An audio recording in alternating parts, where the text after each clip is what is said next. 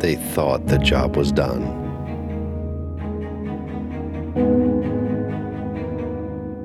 They thought it was all behind them.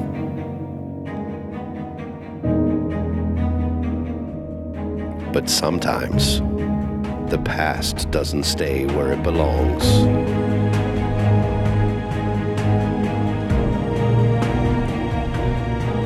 Now, Brad and Andrew must fight to protect all that they've built.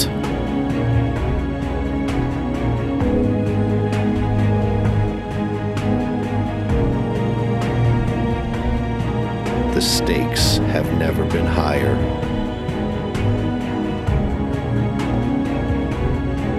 And the beer has never been colder.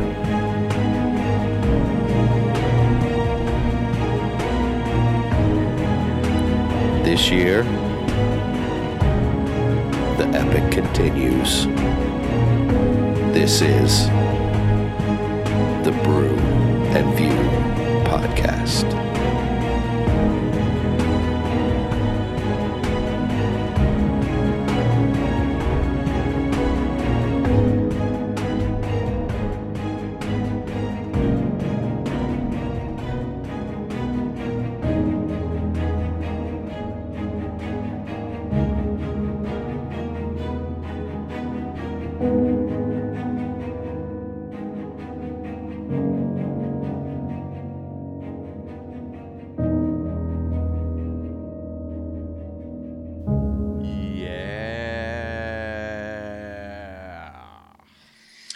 I'm going down to the Cheesecake Factory for a drink. Sign of things to come.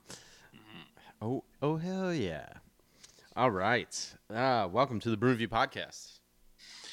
Hi, everybody. Good to be back with you, Andrew. And you as well, Brad. I always like to, start out. When you were, this last episode, I think you were talking about not introducing your show and telling you who, Yeah, we make sure you have an idea of who's talking to you. Yeah, that's right. But it's not like we don't have a 2.5-minute intro to tell everybody who we are. Yeah. I mean, so the intros, they work, but then all of a sudden you hear voices, and if you're just jumping in Mavs, you have to figure it out. But here we always do our Brad and Andrew. Yes. So how are you? Good? I am doing well. How are you? In the festive spirit? Super festive. Awesome. A lot of that has to do with researching for my list this week. Very good. Very good. I was trying to find some dark and deep ones. Like, I didn't have enough time to really do the hard. I just didn't give myself enough time.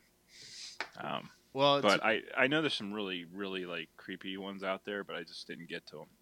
Yeah, mine's pretty. I don't know, safe. I'm happy with it. It's all good scenes, but I guess more on that later. Yes, but yeah, in order to get there, we have to imbibe a bit. So, what are you drinking? Well, I'm having a 75-minute IPA from Dogfish Head. Little more than 60, but not as much as, say, a 90-minute IPA. Right. Not even in the realm of the 120s of the world. Right. But anyways, it is a West Coast style IPA, I guess. I mean, I guess this kind of dates me a little bit, but like when I started drinking IPAs, it was all West Coast IPA. It was just called IPA.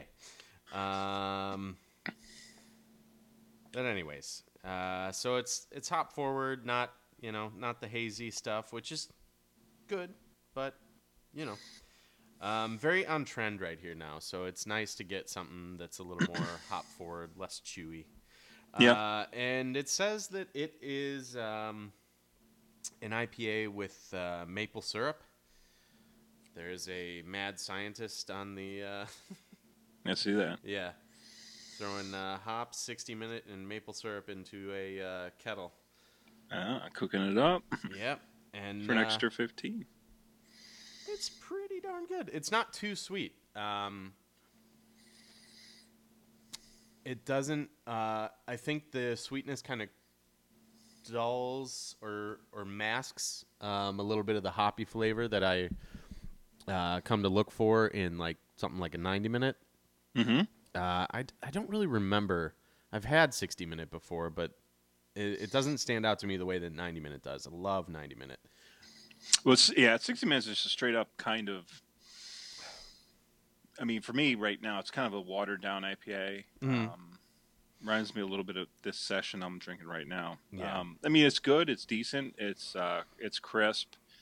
Of course, in the 90-minute is the very malty. Yeah. It's just a heavier. It lays on your tongue a little bit longer. Mm-hmm. It'll kind of screw up your palate. Yes. We were talking about one of your old friends. Yes. Just here that he sit down and drink 15 beers. The 90-minute is one that you is one you couldn't do that with. Where the 60 you probably could. Yeah. Def. So yeah. you're remember that last week Christian D? Yes. He has also checked in. Boy. He's with this one, and he says, "It's good. A West Coast style with a subtle sweetness to it. It's all right." So, well, is it good or all right? Because I think it's all right. I think it's good. I gave it a 3.25, so definitely above average. But I don't know. I was just kind of telling you, I feel like Dogfish Head doesn't make any crap. They make good beers. And some you like, some aren't to your taste. But I don't know. This one, I'd rather have a 90-minute. But this is going to get the job done tonight. I gotcha. Yeah. Let's go, 7.5 ABV. Let me see if I can find the IBUs. 75. There you go. So there you go. 75 That's clever, isn't it? Yeah. 7.5 and 75. Mm-hmm. I see what they did there. Is that what 90-minute is? Is that what constitutes it? I don't. Well, no. There's 90 would be, or 9% would be imperial, wouldn't it? No. Oh, no, okay. It's not listed as an necessarily. imperial. I mean, there's some imperials that are like sit at like 7 or 8 sometimes, aren't there? Like I don't know where that ABV sits. I think it's more the flavor and stuff and the alcohol content, right? Or no? Yeah, I mean, I imagine it probably has something to do with the process behind it. 90 minutes listed as an imperial / double.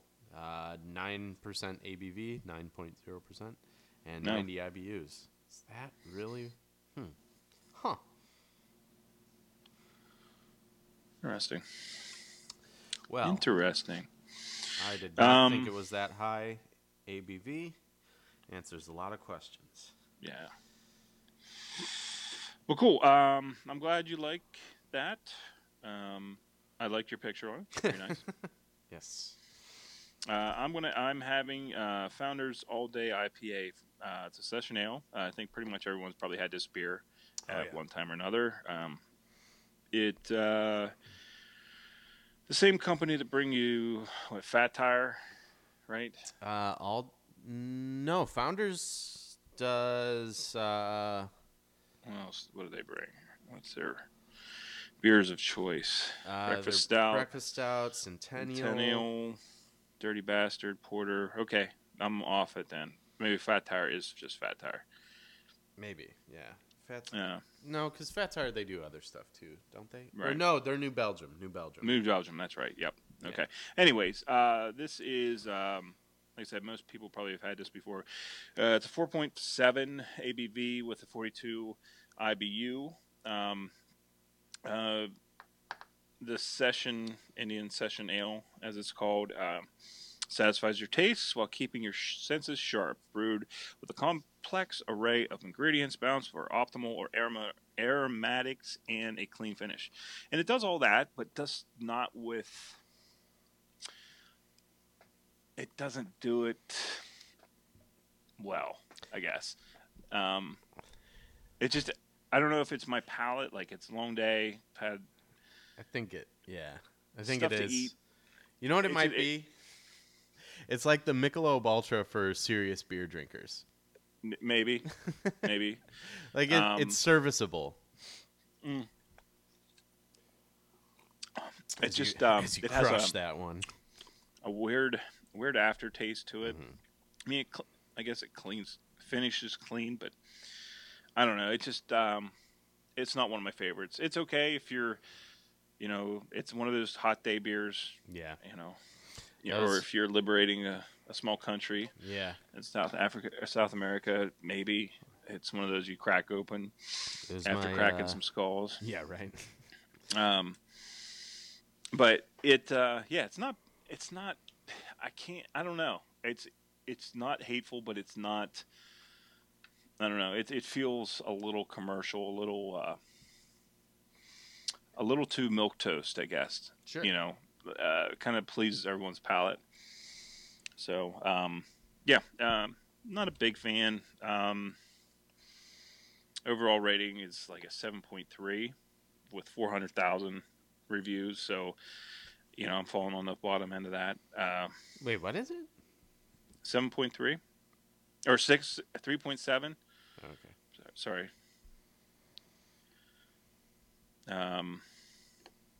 Yeah. And it might be too when I'm drinking it too, because I had like two beers earlier, and then didn't drink for a little bit. Kind of dries your mouth out, so maybe that had something to do with it. But I don't know. Maybe. So anyways, and most people that listen to this probably have already drank it, but you get to hear what I think of it. So there, take that. We have a podcast and you don't. Nanny poo poo. Yeah, exactly. This was my Mardi Gras Day beer of choice. What? Yeah, all day. I only drank it till like 3 o'clock, but all day. I mean, it's aptly named. Yeah, you could drink it all day. Yeah, it's very sessionable, and I think that too. Like Founders is a brewery that I haven't had a ton of their stuff, but I trust them. So I think that this was something they did on purpose. Okay, that's kind of how I feel about it. So mission accomplished, but that doesn't mean it's a great beer. Yeah. I mean, it does everything it says it's trying to do, but whether or not it sticks the landing is another thing. So yeah, cool. Yeah. Let's anything new else new on the beer front? No. I got a lot of people asking if last couple of days I worked at the brewery, a lot of people asking for a Christmas ale. Mm-hmm. It's like, no, we don't have one, but I'd love for you to tell me what a Christmas ale is. I think it's that one I was kind of talking about last week. Mm-hmm.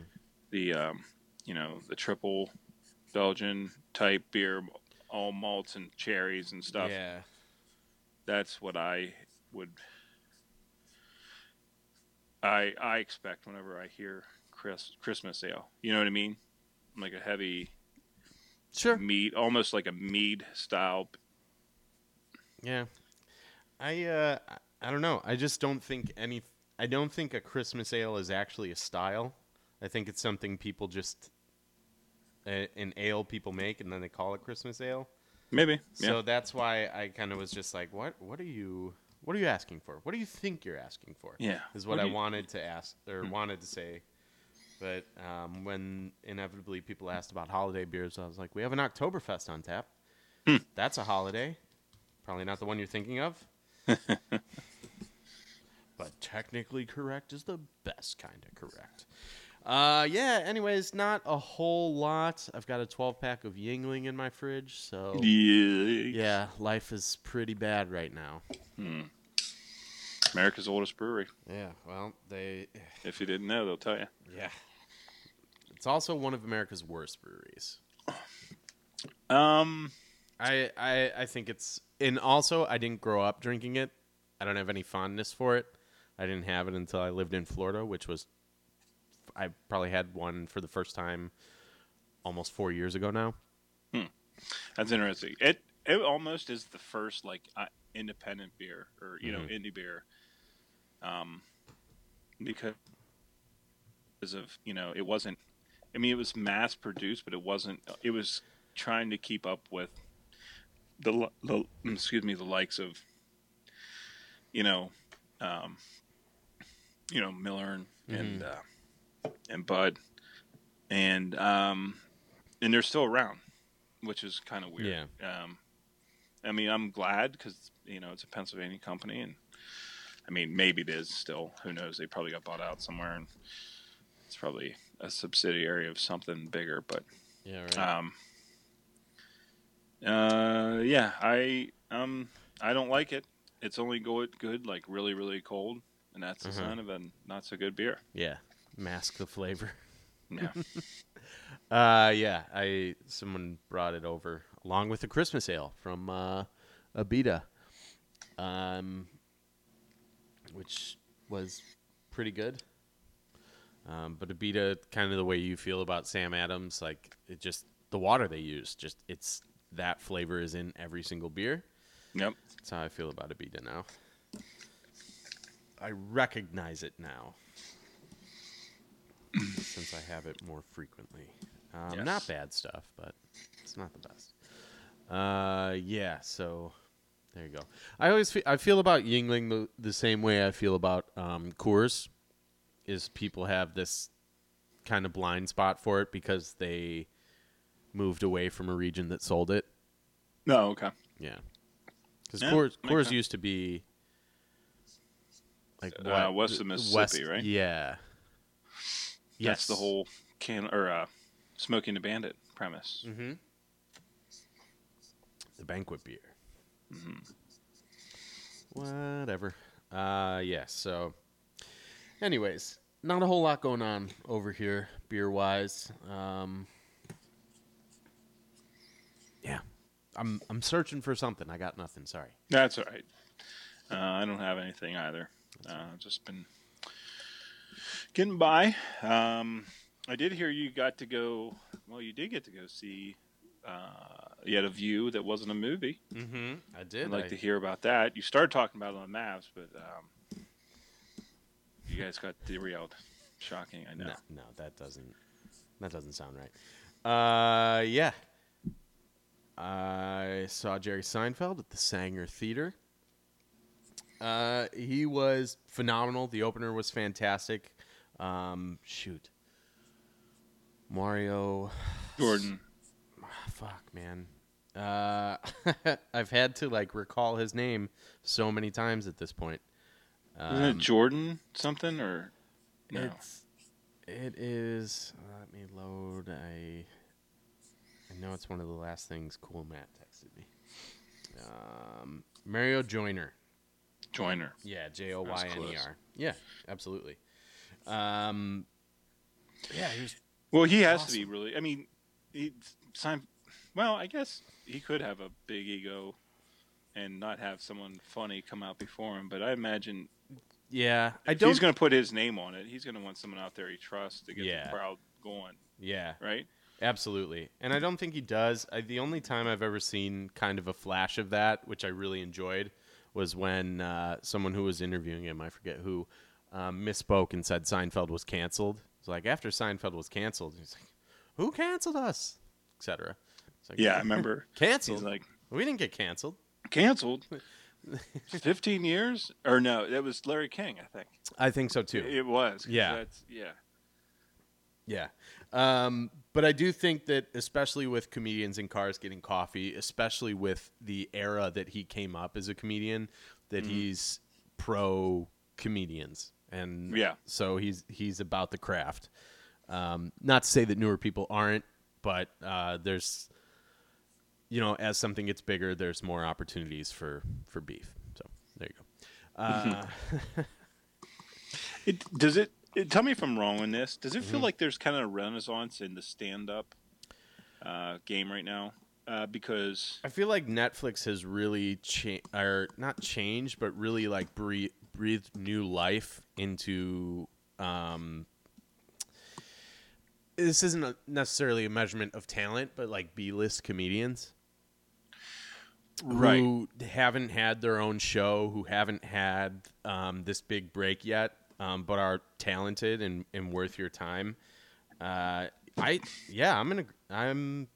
gonna agree with you there for sure. Because like in the in the 80s, like the heyday Right. of stand up in early 90s, then people were all getting their own shows and stuff like that, and there was like 6 comedians out there. There were like 6 big names, and all the smaller names, of course, would open for them. And you hear the war stories of people coming up through and putting their time in and all that stuff. But it feels like with Netflix, people are getting a little bit more of a voice, and they're putting out more alt comic type of stuff, not like Gallagher or anything like that, but more you know what I mean, like absolutely.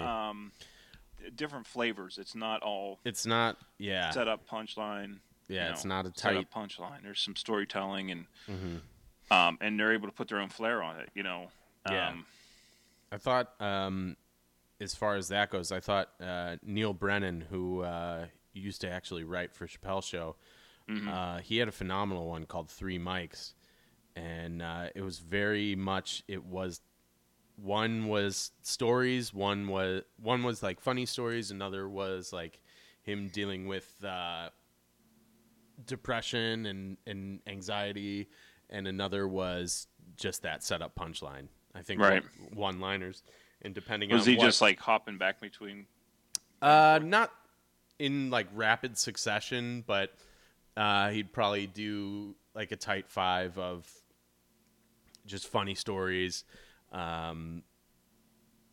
Lights go down, lights come up, different color. He's on mic number 3, throws out 3 one-liners. Lights go down, lights come up.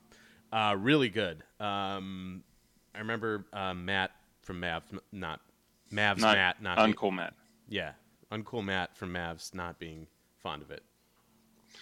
Yeah. Well, I mean, it's just like Bo Burnham. Yeah, Bo Burnham. That's probably not for everyone. No. Either, but I know that's like performance art. Like I feel like he's really like elevating it to. I mean, he's doing something that is very hard to replicate. Yeah. Yeah, I mean, it's like a one-man show type thing. Yeah. But like the space is there for all that stuff. Yeah, absolutely, absolutely. I do feel I agree with you. John Mulaney just standing up there. Yeah, he's kind of a classic.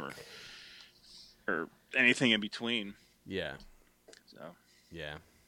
But yeah, it's definitely awesome as a fan of stand up.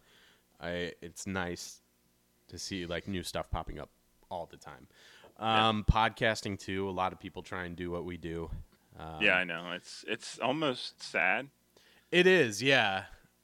Because I really can only think of a handful of comedians who have podcasts that are worth listening to. Bill Burr being one of them. Dan Cummins, who does Time Suck, which you turned me on to. I wouldn't even necessarily qualify that with, he's a stand-up comedian, because it's not a comedy podcast. But yeah, and well, that got me onto, his stand-up stuff too. So yeah, he's got a special on Prime that I need to check out. Got it. All right. Yeah, so special on Amazon Prime. Need to check that out. Yeah, but I do like Time Suck a lot. Yeah, yeah. Well, his stand up's a lot different. Mm-hmm. Yeah. But anyways, uh, now that we've got derailed, we'll just move on to something else instead of you talking about Yeah. Jerry Seinfeld. Yeah. Uh, It was great. I don't know if you ever have the opportunity to see him take it, I guess is what I would say. well, how was it? Just tight, real tight. Yeah, I mean he did a tight hour. Um, it was I mean it's like when you talk about a good director, no wasted shot. Right. Or like a masterpiece or someone who's at an elite level in their field. It was Right. just like he got it done from start to finish. And even I there's an episode of Seinfeld where it talks about how he never gets mad, and they're talking about how his voice kind of just raises to a comedic tone. Mm-hmm. And it's true. Like even just the simple stuff he said, I'll never forget this. I don't think it's just been stuck in my head since. I think it's so funny because he was talking about like just generally things that are obnoxious, and he goes, he's like pacing up and down the stage. He goes, all right, let's see, what else sucks besides everything. Starts talking about his home life. So what else sucks besides everything? Like just everything he says just oozes with this. I don't know. I mean, I guess charisma, Yeah, but he's someone I trust to make me laugh. that's cool. I'm glad you liked it. It's neat. Yeah, it was a blast. Very good. Yes. Very good. Yeah, we have a comedy club not too far from us. I need to go see that more Yeah. because it doesn't matter if they're like funny or not. I mean, And that's how Chandler, I felt too. when I you're was in like, that like small clubs, you're always laughing. yeah, that's how I as soon as I left, I was like, I got to do that more often. I know, I'm not going to be able to see Jerry Seinfeld once a month, but even I just get out to an open mic night in a comedy Yeah. club, like, what's the harm? I'll probably laugh. Most things make me laugh anyways. Yeah, I'm easy, you're easy. like Sunday morning, baby. Cool. Yeah. Well, fuck, we got our two movies we watched this week. Trying to think which one. I'm gonna do mine first, I think. Yeah. That way we can kind of dive into Mandy a little bit together. I guess. Well, that's assuming even if you did watch 22 July. I did not. Okay. It's there's not a whole lot to talk about with it. There is a lot to be said about it. 22 July it's a Netflix movie, which I didn't know going into this. Came out this year, directed by Paul Greengrass, who you'd know from. I didn't know that. Yeah, I didn't even know either. United 93, a bunch of the Bourne movies, Captain Phillips, Green Zone. Yeah, so you know his work even if you don't know his name. Yeah. And this stars a bunch of Norwegian actors, pretty much exclusively Norwegian, and I was very, very impressed because it's a really big cast, and there was no, I guess like when I think of Norwegian films, I mean maybe I'm being a little xenophobic or not xenophobic, but more. Well, maybe that's it. I don't assume there's going to be like a lot of good movies coming out of Norway or good acting.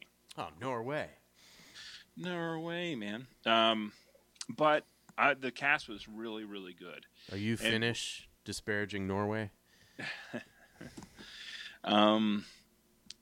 Man, I'm fascinated by that area, both Norway and Sweden. Not so much Finland. Fuck those Finns. Sweden. Denmark, I'm all in. But so this movie, it stars a bunch of people who have like lines through the O's in their names and stuff. So Mhm.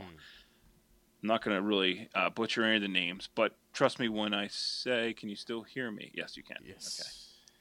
Okay. That I say that the acting's good.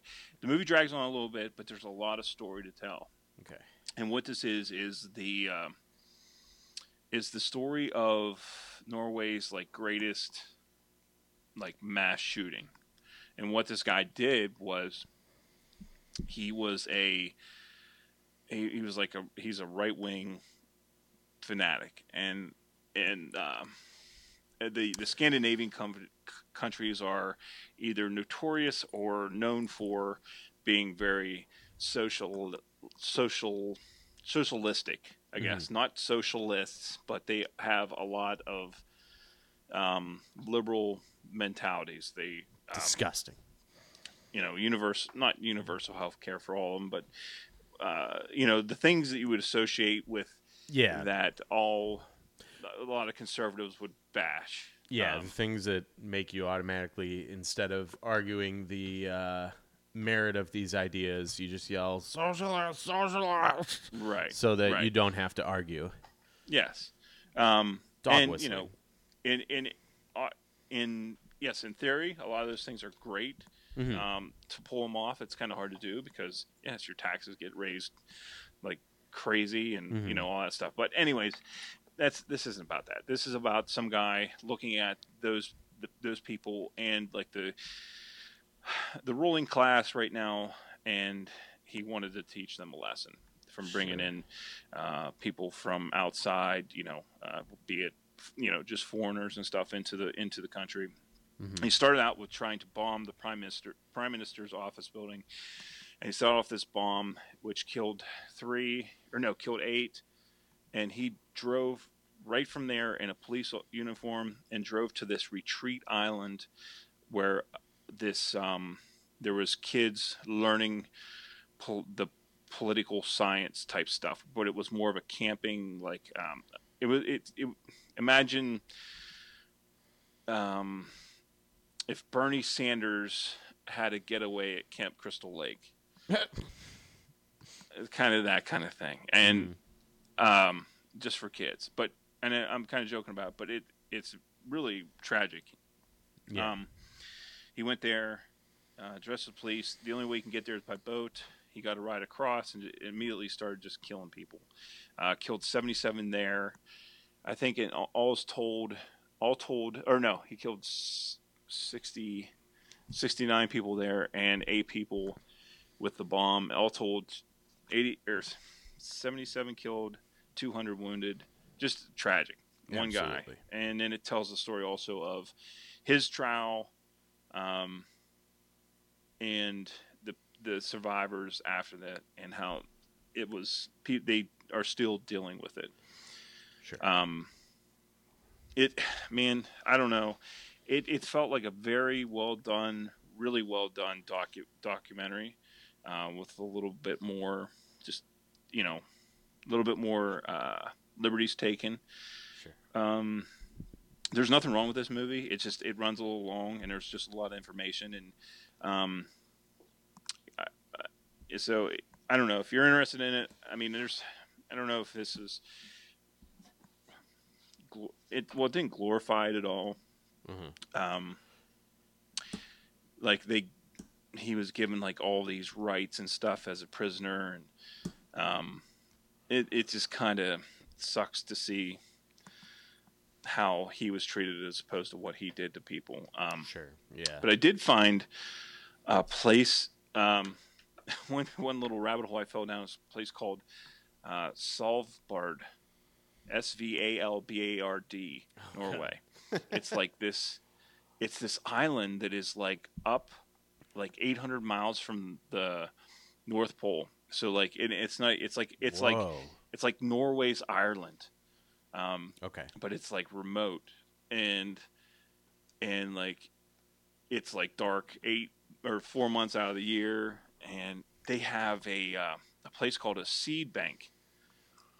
So, Okay. and it's built into the side of this mountain, and it's like dug in really far. So, like if a nuclear attack happened, or if all the ice melted in the world, and it would still be above sea level. Whoa. And it's this place where they keep all the world's seeds, and like all these countries send their seeds there and leave them there. And if like say like famine happens in like someplace, then they can come and grab those seeds and come back and plant them. It's weird. Oh wow, that sounds yeah, like the type of thing that is made for like internet conspiracy theorists. Oh, for sure. It even looks like it should be. If it's SVALBARD seed bank. If you Google that. So I've found some YouTube videos on that as well. Yeah, I can only imagine some of the how far down you can go. Yeah. So overall, I mean, technically this movie was well done. I was impressed by the acting. No subtitles. I was surprised by that. It's all in English. Oh wow. I was expecting a lot of subtitles, but I don't know why it wasn't, and I don't know if it's because Norwegians don't or have kind of adopted English, or if they just made it, I don't know, easier more accessible for Americans, or the English-speaking countries. So I gave it an 8 because of technically how it was. Now, awesome. That's not to say that I wouldn't even recommend this for you. I think you could find a value in it, but I think you'd be wasting your time. I think I kind of explained it. Yeah. Already. If you're interested in that story and what happened, then watch it. But and they actually showed some videos of not the kids getting killed, but the bomb. Like they had some surveillance cameras and stuff set up when the bomb went off in Oslo, Norway. They had like the shockwave. You saw the shockwave on the surveillance camera. Yeah, it's pretty intense. Yeah, that stuff's crazy. Yeah, 22 July, stream on Netflix right now. If you want to dive down a hole, dive down with me, and let me know what you think. So, damn, something's going on in that Svalbard, man. Like, there's something they don't want us to know, dude. That's right. I'm just saying. Cool. Yeah. Yeah. It sounds interesting. I didn't know that Paul Greengrass did that, but yeah, I'm definitely curious to see what I can pull up with that seed bank. Yeah. If anything, don't watch the movie. Go down that seed bank thing. Yeah, watch a bunch of people on YouTube speculate. Even better. All right. Well, I don't know. I slammed my beer, and I've got to go to the bathroom. So, I see you've been dancing. Yeah, sorry. before we get... No, you're good. You're good. I've actually been, like, fidgeting. Someone gave me a... little skateboard? Yeah. With my son loves them. Yeah. Have you watched the YouTube videos on the tricks the guys do? Yeah. I was like... I told it... So it's this guy, Patrick. He's a bar manager. I'm trying to do it so it doesn't make noise, so I'm kind of just bouncing around back and forth. But he's a bar manager at this place, Warbucks, which it's got the logo on the bottom there. And he's like, he gave it to me, and I'm like, yeah, I'm gonna go home and I'm gonna get really good at this. And then I watched some YouTube videos, and I was like, yeah, I'm never gonna be able to do that. Why put my time and energy into it? So, yeah, mostly fidgeting, but I do have to go to the bathroom. So, gotcha. Go. When we get back, Mandy. All right. So yeah, looking at there's a related movie called the island that this happened on was called Utoya, Utoya, and there's a movie that came out this year. I'm trying to find it. Called Utoya: July 22nd. And I'm looking it up on IMDb, but it doesn't, I can't find it anywhere else. But so it's a different movie. I just found it interesting because it's just a movie based on the basically about a girl trying to find her sister whenever this attack happens. Yeah. But the entire movie is taken in one shot. It's a one take movie. Oh, interesting. And they did they they did it for 5 days, and I guess the fourth day is when they did it, or whenever they got the final movie. But Wow. kind of interesting on that. And he said on the third day they couldn't be used because there was a solar storm that interfered with the signals of the equipment. Weird. So that's kind of interesting. Well, I don't know. I guess that's one way to do it. When you're telling that kind of a story, do you want to make those artistic choices? I don't know. Yeah. Do you want to? I don't know. Are you trying to? Do you Are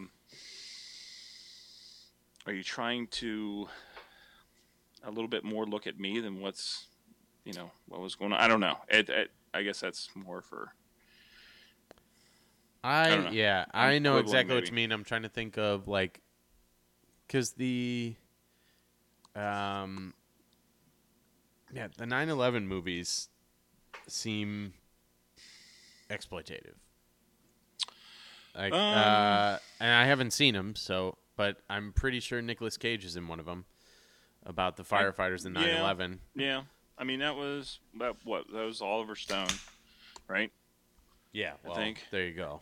So sucked. No, I'm kidding. I didn't see it. I know. And I see what you're saying. And maybe I'm thinking the same thing. Mm-hmm.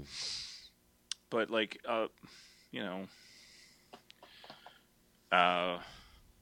I mean, yeah, maybe it is. I'm just thinking like any historical movie. Yeah. When is it? When is too soon? Right. End, I guess. And of course, the South Park has proven that no time never is too soon. They have time and again. They've let us know. Yes. Right. Time for me to dip into this Yingling. Wow. All right. So Mandy. Yes. Watched a little movie called Mandy, made this year. Directed by Panos Cosmatos. Yeah. Yeah. Who's known for Mandy.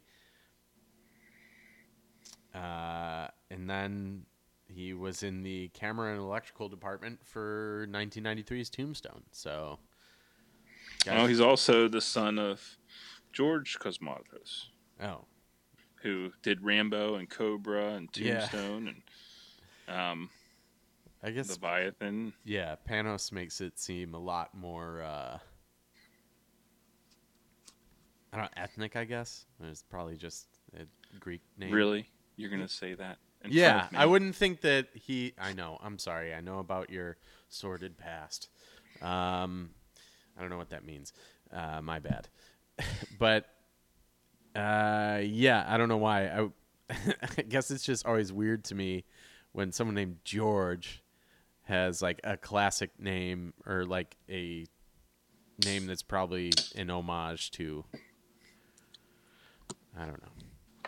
Maybe he's not even Greek. I'm just throwing things out there. Just being dumb. Anyways, so he made this movie called Mandy. It's billed as an action fantasy horror film. The enchanted, I like this descriptor. This is the first time I've read this. The enchanted lives of a couple in a secluded forest are brutally shattered by a nightmarish hippie cult and their demon biker henchmen, propelling a man into a spiraling, surreal rampage of vengeance.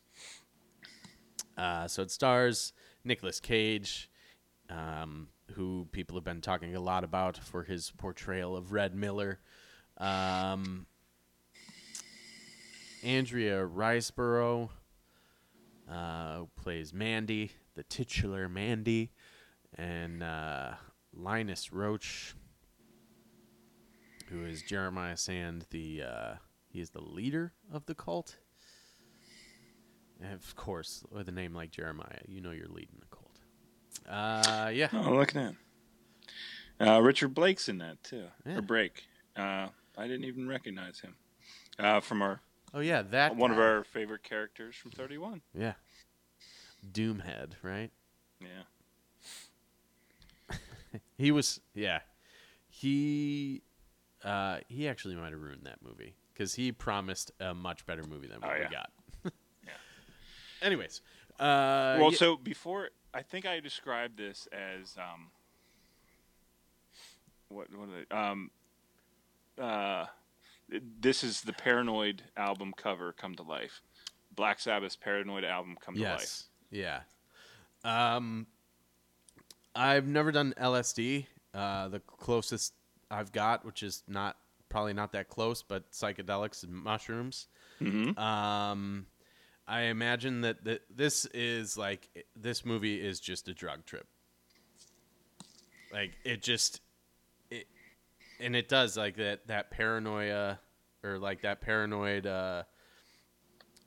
just kind of strange, like purplish pink sky, like creature in the background is just it's a weird movie, and it goes there without warning, and it kind of stays in that like drug fueled like dream phase, and then it leaves it without warning. So it kind of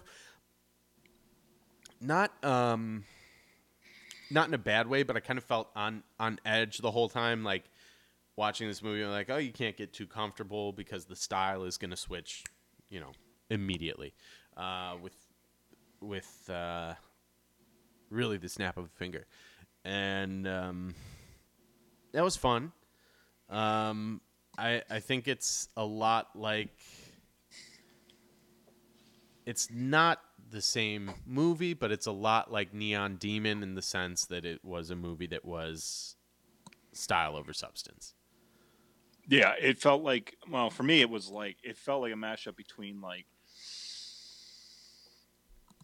Army of Darkness meets Neon Demon, something like that. Yeah. And I thought there was a little bit of a throwback too of the pace of the movie to the 70s movies, where it's long periods of nothing interrupted by frantic things, and then storytelling that is kind of a little disjointed at times. I think that's one of the things I dislike most about some of the 70s, like quote unquote classics, or a movie like Suspiria that you had me watch, right? Yeah. Really disjointed storytelling. It's something to say. I mean, this is about as close to Suspiria as that I could imagine, but I like this one more. Sure. Mainly because I don't know why I liked it more. I don't know if I liked it. It just stuck with me more. Like I remember stuff about this movie a lot more. Especially like that fading in and out shot of that static shot of his and her face just going back and forth. Just kind of trippy, kind of exploratory kind of filmmaking. Sure. I guess. Yeah, absolutely. Yeah. But yeah, I don't know. Did you like it? I don't know. I'm still not sure. I'm not. Like, I watched it, I want to say, like, Saturday? What's today? Thursday? Yeah, I feel like the verdict's still out. I still don't know if I liked it or not. I just know that I'll remember stuff about it forever. Yeah, absolutely. There's definitely... I think it's kind of like... It's scene to scene, like high risk, high reward. But when you swing big, you miss big. I don't know. I mean, I know I'm just speaking in cliches right now, but I do feel like, I mean, the runtime for one is unnecessarily long. It's 2 hours long. Yeah, it should have been an hour and 25 minutes. Oh my God, this is a 45-minute story. Yeah, I mean, just that one static shot alone, or them laying in bed. Yeah. Or him being hung up by the swings. I mean, just 6 and 7 minutes long. You're just like, Yeah, and then that when Mandy's finally kidnapped, and there's that trip where there's this huge monologue, which I would equate to just someone blowing smoke, like for I don't know, I don't exactly. Uh, I don't know how long that shot was, or I don't know how long that scene was, but it honestly felt like it was 15 minutes. yeah, It's like there's yeah, moments where I was like, get to the point, and there's moments where I was like, whoa, what's going on here? yeah, yeah. And everyone said this is like, I don't.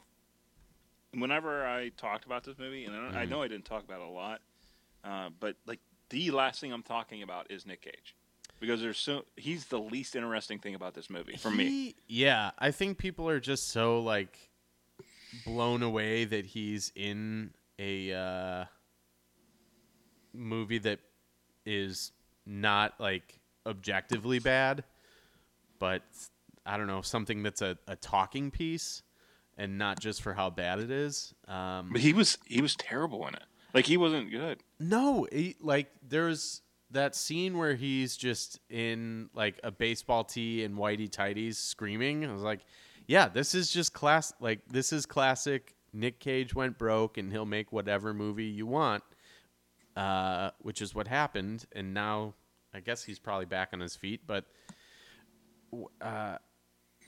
no, there's nothing. I didn't find really anything redeeming about his performance. And that's where I find myself being pretty confused is like, am I seeing the same movie because a lot of my friends down here have seen this and they're like, oh, you gotta watch like Nick Cage, man. Like it's crazy. Like it's crazy to think of him in a good movie. And now it's been almost a week and I'm still trying to figure out like, is this a good movie? I chalk it up to just, and I know it's not like groundbreaking stuff, but I thought it was. And listen, I would slam this if it was maybe a little bit different, and I would have hated it. Just art for art's sake and all that shit. I don't know. I just for some reason like some of those images just kind of seared into my head. Yeah, absolutely. And if I'm gonna,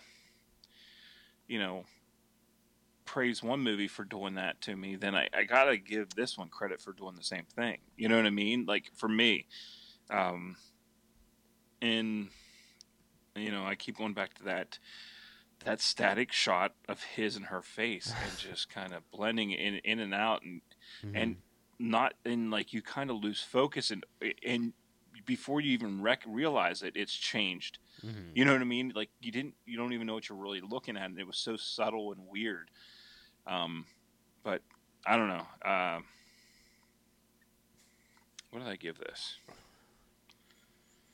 I gave it a 6. Okay. I gave it a 7 because I didn't know what else to do. Yeah. I didn't hate it. I didn't love it. I don't think. I'm just not sure.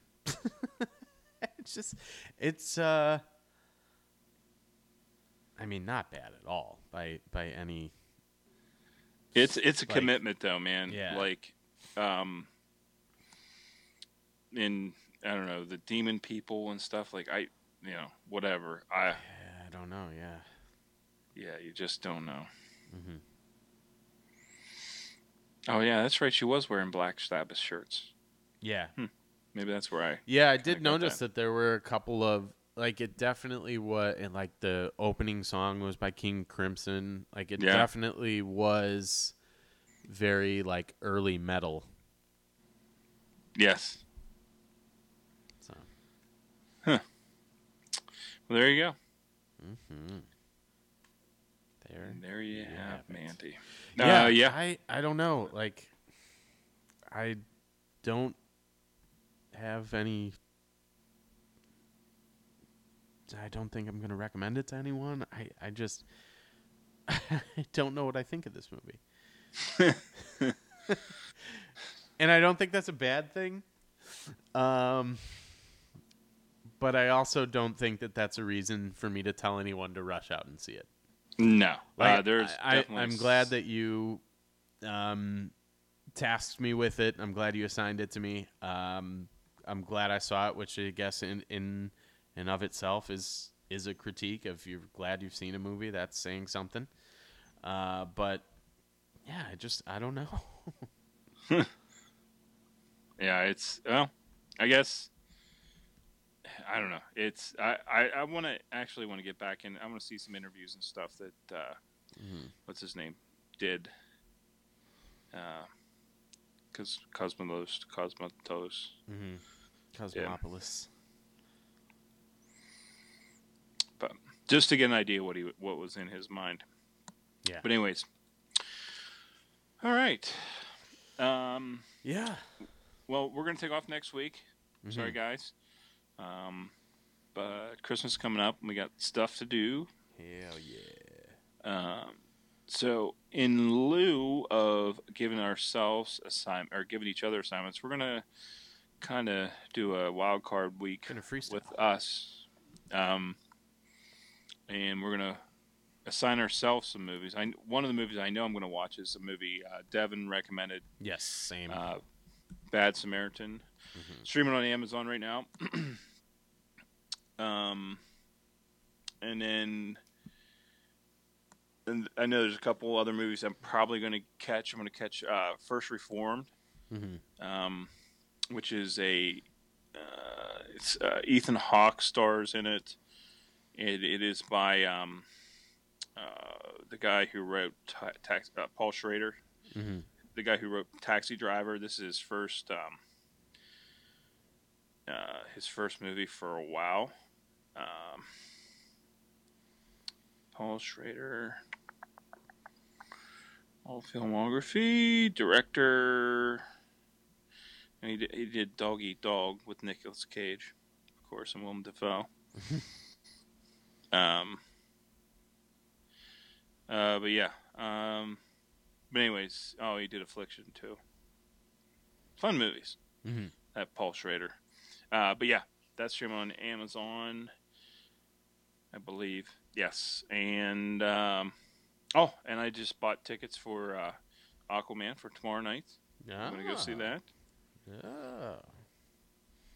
Should be fun. Should. I don't know. It's getting pretty decent reviews, isn't it? Yeah, from what I understand. Man. Jason Momoa, not great. What? Oh, he was horrible in SNL recently. Oh, was he? Yeah, that stinks. I don't know. I think he's just I think he's a guy that is good to look at, probably. Oh, you bet he is. Khal Drogo. Yeah, see, I'm not a Game of Thrones guy. Do you have anything that you want to watch coming up here? Yeah. Anything on your queue? I actually, speaking of going to the theater, I think I'm going to go and try and go see Spider-Man. Oh, yeah, that's another one I'm going to try to see. Liam wants to go see that, so. Yeah, don't blame him. Oh, speaking of, shit, that's one thing I didn't, well, I'll let you finish. Ready Player One is on Fredo Flix. Yeah, it's also on HBO. Movie too. I was curious about that. I read the book, which I'm sure is way better. Just kidding. My favorite movie is Jurassic Park. It's based on a book. Anyways, Ready Player One. I want to check out. I am gonna watch Bad Samaritan. And then there's a couple. I know I was telling you this is a show you recommended a while ago, and Matt has been on my case about. But The Patriot on Amazon Prime. If anyone feels like diving into a show, if you got some extra free time, I am gonna try and watch some of that. Cool. Yeah. I don't know why, because it's not like Molly won't go to the theater with me, but I guess it's more that I didn't get a ton of shifts at the bar this week, but I feel like I should go out and catch a movie or two. So I want to try and find other stuff. I'm not going to go see unless you like absolutely insist. I'm not going to go see Aquaman. No interest. Yeah.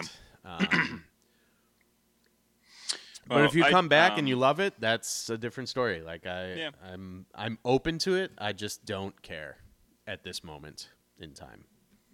Yeah. But No, I got you. Like I Bob know Dylan that- said, times they are changing. Mhm. So deep, so introspective. The well, I kind of rewatched Wonder Woman this week. I watched it at work. You know, kind of as I was back and forth from the Saw. And like if they can keep that kind of fun, and it looks like they're gonna go for a fun-loving kind of character, which is kind of what they need in this universe. So hopefully they can. One thing I want to talk about is Paranorman. Yeah. You sent me Paranorman Yes, I did. a couple weeks ago, and it's every week I want to try to talk about it. It kind of freaked my boy out a little bit. Oh no. Yeah. So, but I have to be honest with you. Yeah. We watched it. I think it was like on a Friday night. And Friday nights, whenever I come home and end up, it used to be when I went out and did my best work. Huh. But now it's when I come home and after I've had 2 or 3 beers, my eyes go shut. So about halfway through, Yeah. I fell asleep in it. But I really like the animation style of it. And I'll come back with you with a better review. But he did like it. Liam did like it, and I appreciate you sending it to me. That Yeah, was of nice course. you. Very nice. But yeah, he's just at that age right now where it's. I think it's one of two things. Like I was a weird kid. Like I remember, I'm pretty sure the first movie I saw was Boris Karloff as Frankenstein. Okay. So I've always Next had one, Exorcist. Yeah, I've always had this fascination with like scary stuff. So I'm not a good judge of what kids like, and in general, but just going off of the stuff I liked as a kid. No, he is gonna like it. In like a year or so, but it's just some of the he's still getting up in the middle of the night and come over and jumping in bed with us. Yeah. Well, this is and you never know what's gonna be, the trigger. Yeah. Well, yeah. I hate that fucking word. but Well, yes. it's become a ridiculous word, but like it is Because it's applicable in some senses. yes, absolutely. And But yeah, now it's become a key.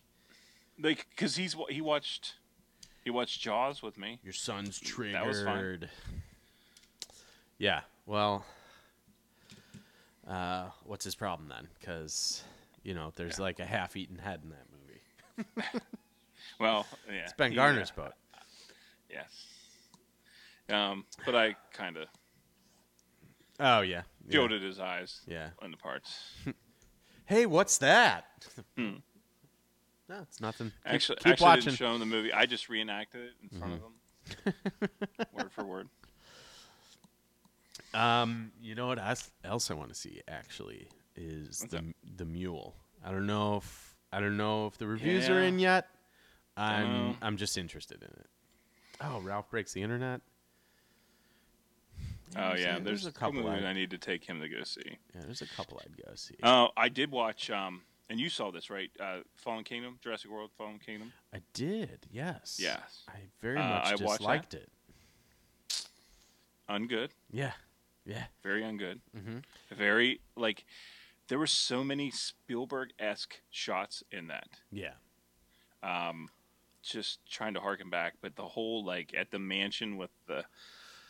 Oh, and this so isn't bad. Spielberg. It's just very, it's just so stereotypical, character. It was beat for beat predictable. It was like a haunted so mansion. Bad. There was no character redemptions. Every character you saw, you knew exactly Single what dimension. their arc was going to Yeah, absolutely. be. Yeah, man. And zero blood. and just like I don't know. It's just very disappointing. It's my expectations are very much tempered. Like I don't go into these movies expecting them to be Jurassic Park. I just want to have fun, but I don't even find them fun. I enjoyed Jurassic World though. Jurassic World was fine, yeah. I got just agitated because I felt they were trying to shove like, remember how much you liked Jurassic Park down your throat? Yeah, I know. I know. And this one was just like, yeah. And then of course that like thinly veiled like Trump parallel with the businessman with the hair. It's like, oh my God, like stop. We all hate him. Everyone who goes to see movies or everyone who's seeing stupid. They're sitting in this like place with like hundreds of people, like hundreds of evil rich people. Yeah. And like and all they it's just so stupid. Like if you could find one person in the world that wanted to buy an illegal dinosaur, I'd say probably there's probably 3. Dude, the people who want to buy an illegal dinosaur are like kind of cool probably. I'm guessing they're just like eccentrically wealthy, like they're all goofballs. in their basement like us. They're nerds. They're dumb. They don't have any money. The ones who could afford it are like the ones who could afford like sons of sheiks who are just like crazy. Like, those guys. Yeah. Not just a bunch of they'll feed the infidels to them. Oh, we got to make sure that the Russians are going to love this one. Oh my God, you are so like.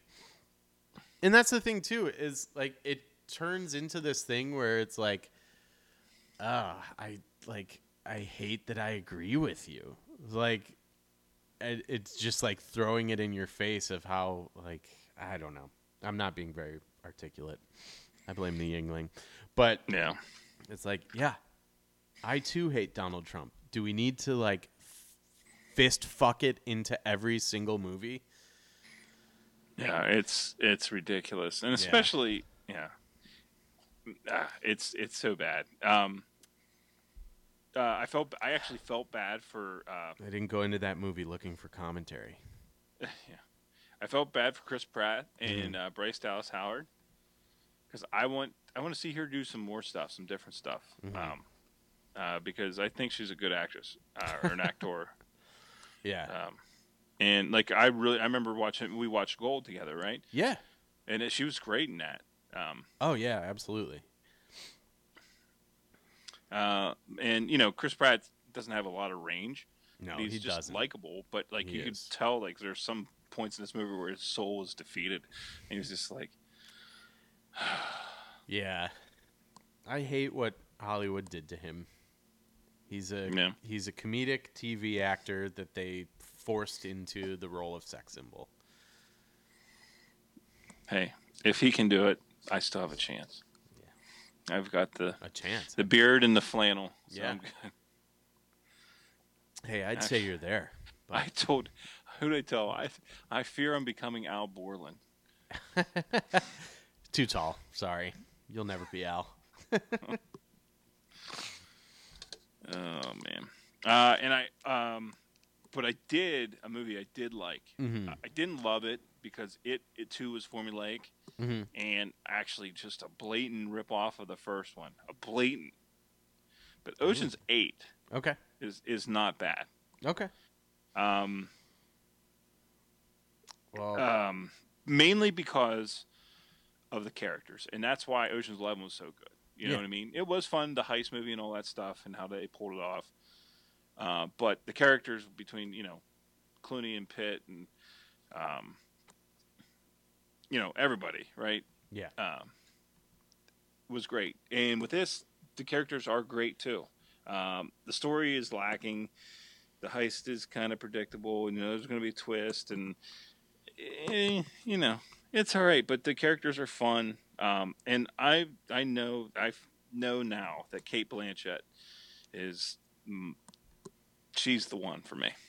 She's great. I love her in everything she does. She's just good. I rewatched Thor again this week at work. Yeah. Or the Ragnarok. Ragnarok. She was great in that. Yeah. She was condescending and just I don't know. Fun. Yeah. Anyways, Yeah. Oh, no, I get it. Yeah, well, I mean, that movie only failed because there's too many white male reviewers. yeah, I don't. Don't I'm Don't- wondering if. don't worry. Mindy Kaling told me what to think. Yeah, I know. I'm wondering if we go through the reviews. Mm-hmm. Oh Remember how we- God, I can't imagine. Probably that one's probably not bad, but I can't imagine what Ghostbusters is like. That is a perfect example of people like if they had all the people who got up in arms, if they had just shut up and let the movie come out, Yeah, everyone would have objectively hated it because it's not a good movie. It's a waste of a really talented cast, but it was an idea that just wasn't fleshed out. But instead, it became this talking piece instead of just another forgettable, haphazard, slapped together remake. So whatever. I don't know. I don't have these answers. I hear things and I'm tired of hearing things. Why can't everyone just judge things on merit? I don't know. Oh God damn it! I gotta stop doing this because I'm looking through. Like I find like somebody gave it a 1 out of 10, right? Yeah, I can And only. then- It's literally the worst. They couldn't have done anything There's worse. nothing. Yeah. I'm looking through like every. Oh, come on! Yeah, Come on. I can only. Imagine. I'm looking at what he reviewed. Oh God. He gave Deuce Bigelow a 9 out of 10. Well, I mean, it's an American classic. Deuce Stop Bigelow, it. really? 9 out of 10. He gave Quiet Place 1. Oh, I know you didn't like that, but I would never give it a 1 out of 10. 1. I know.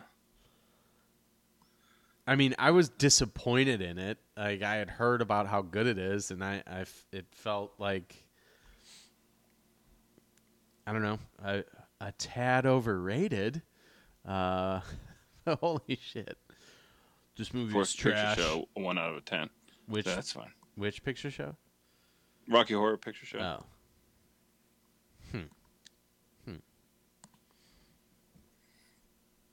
Oh man. He gave Split 1 out of 10. Jack Reacher 2 out of 10. The Hateful Eight 1 out of 10. Come on. this guy loves movies. Filmed on ultra widescreen so that all the unimportant things that would ordinarily be out of the viewer's field are now in view. Jeez, this guy's tough. I'm sorry. I can No, go down this. you know what? We need to set aside a week where we don't have any agenda. We just bullshit through around on IMDb. Yeah. Oh my god. Yeah. So, anyways, there's some movies I'm trying to see this week, but definitely we'll both be watching and talking about Bad Samaritan next week. And thank you, Mr. Z, Master Zed, for turning us on to that. Yes. And, and Neil chimed in last week. Limey bastard. Yes. Just kidding, Neil. Sent in based on our That Guy's conversation. Oh, that's right. He, Yes. he said the first person you always think of for that guy is Christopher Fairbanks. You know him as the Broker in Guardians of the Galaxy. He's been in 135 films, briefly. And yes, you will recognize him. I think I recognize him from Fifth Element, I think. Would be the one that Christopher Fairbanks. Yes. Christopher.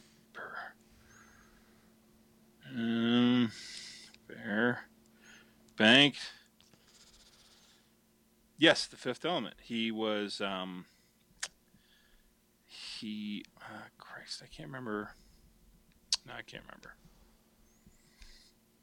what he was. Anyways, doesn't matter. He's in it. What was he? He was. I don't know. He got killed, maybe. So, but if you guys need something to watch, I was trying to find a good Christmas movie. I was looking for Scrooged, and I couldn't find it. It's not streaming anywhere, but if you want to rent it. It's really good. Fun little movie. I don't know how good it holds up now. Maybe it doesn't. But I do have a movie. It's not a fun-loving movie, but it's called Switchback, and it's on Amazon Prime. It's a movie I've been threatening to, in my mind at least, threatening Andy to watch,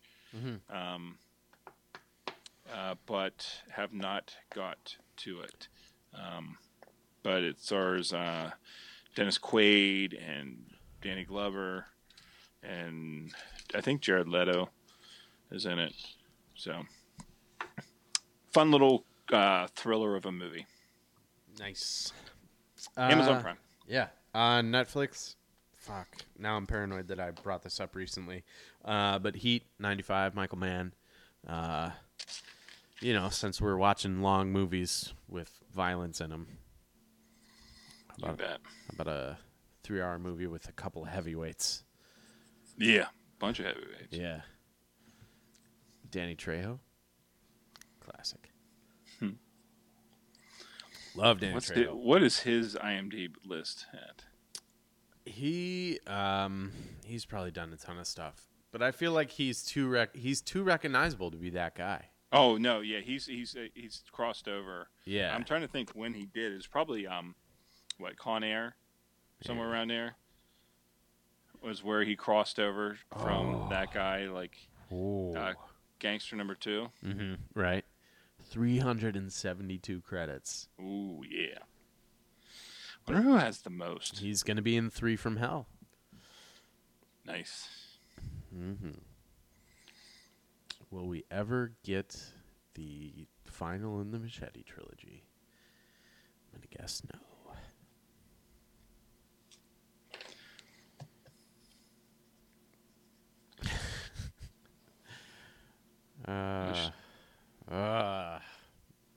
I would love it. I didn't really like the Machete sequel though, but I loved Machete. Machete in Space? No, Machete Kills. No, that's right. Machete Machete in Space is the next. Machete Kills in Space is supposed to be the third one. Originally, it was supposed to be Machete Kills, Machete Kills, and Machete Kills Again. Which I don't know which one I like better, Again or In Space, but Again's better. Yeah, it's so funny. Machete Kills Again. But then I don't know what Robert Rodriguez does. He's a big giant man. Robert Rodriguez? Yes. Yeah. I've seen behind the scenes videos. It's like, yeah, that guy's he's a giant. He's a fucking person. Texan. Yeah. I just recently saw a video or a picture with him, and for some reason I thought of him as a small man. Yeah, just a meek comic book guy.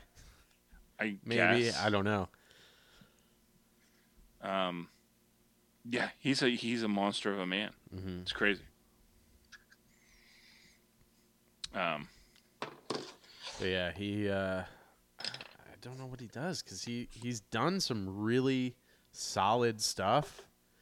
I mean, whether you think it's good or not, I guess it's really. I'm not going to say it to his face. Oh fuck no! Yeah, I mean, I thought Machete, the first Spy Kids movie, Planet Terror, I thought was fantastic. As far as an homage, him and Tarantino did such a great job. Just taking everything that they loved as kids and making their version of that. I still think Sin City's unbelievably good for some reason. It's just perpetually overlooked. Yeah, had no reason to be as good as it was. Yeah. Well, that was one of the first ones where it was just someone who clearly loves the source material and is familiar enough with the source material that they're willing to. I mean, he shot some of the test footage for that movie wound up in the final cut. Really? Yeah, because he was just that he was just that desperate to create a impactful proof of concept. Okay. Because Frank Miller wouldn't sign off on it, but that No, the 'cause opening he's a sequence with jackass. yeah. What is it with big comic book guys? I don't know.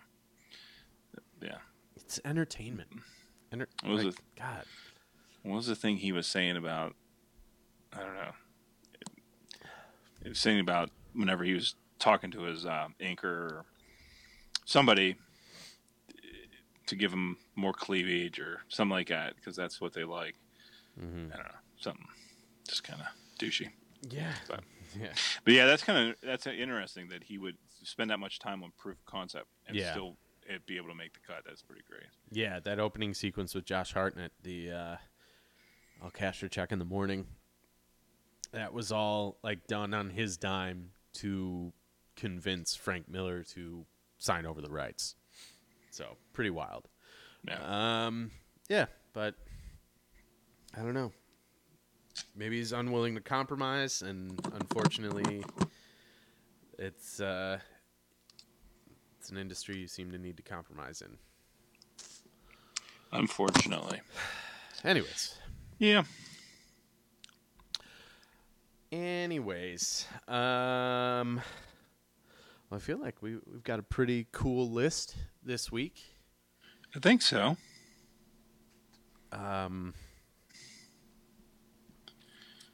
You alluded to it earlier. Yes. One of the scenes we'll definitely be talking about. But the list is movies with a Christmas scene that aren't Christmas movies. As Brad, you clued us in last week, there's so many Christmas movies, people had to make a drinking game. That's right. But, Christmas is a time of year. Movies take place during all times of year. And really, it also kind of feeds into the long-standing debate of is Die Hard a Christmas movie? Mm-hmm. There you go. Or is it just a movie that takes place during Christmas time? So one of the phrases that I found in my research that I liked was Christmas adjacent. Ooh. So that actually is kind of how I built my list as well. It's movies that have some sort of Christmas tie-in, but aren't like, oh, this is a holiday movie. That makes a lot of sense. Christmas adjacent movies. And actually, it's an auto fill-in, so you know. So someone else has been looking it up. Yes. Yes. Okay, number one. My number one? Yes. The Apartment. All right. Mine's The Holiday, starring Jack yes. Black. All right, so, okay. Well, I guess I can go. I think we're going to probably add some crossover, but hopefully, if not, we'll just kind of, talk them out. Yes, absolutely. So, please. My number one, or number five, I guess I should say. Not going Die Hard, but I am going Die Hard 2. Okay. And because it does take place at Christmas, around Christmas, like I said, it's not so much the,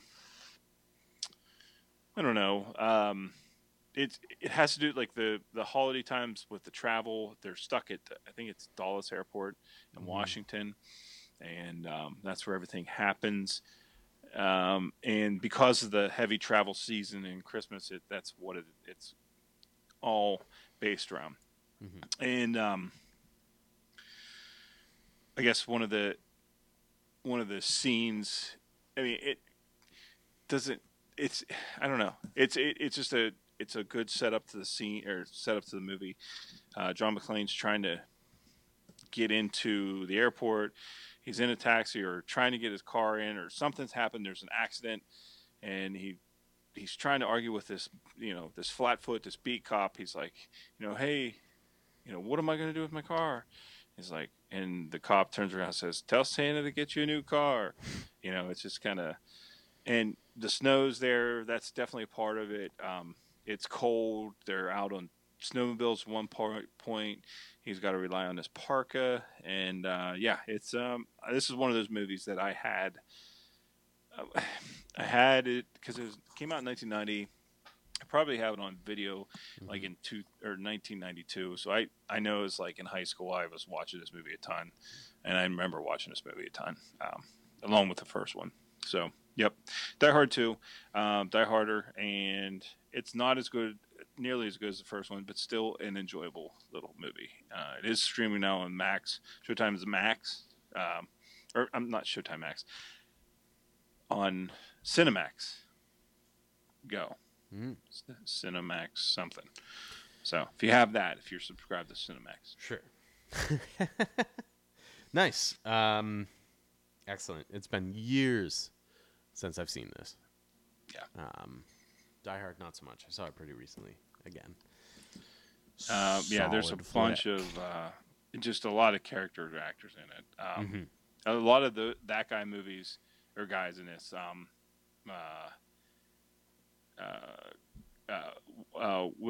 William Sadler, who's one of the main bad guys.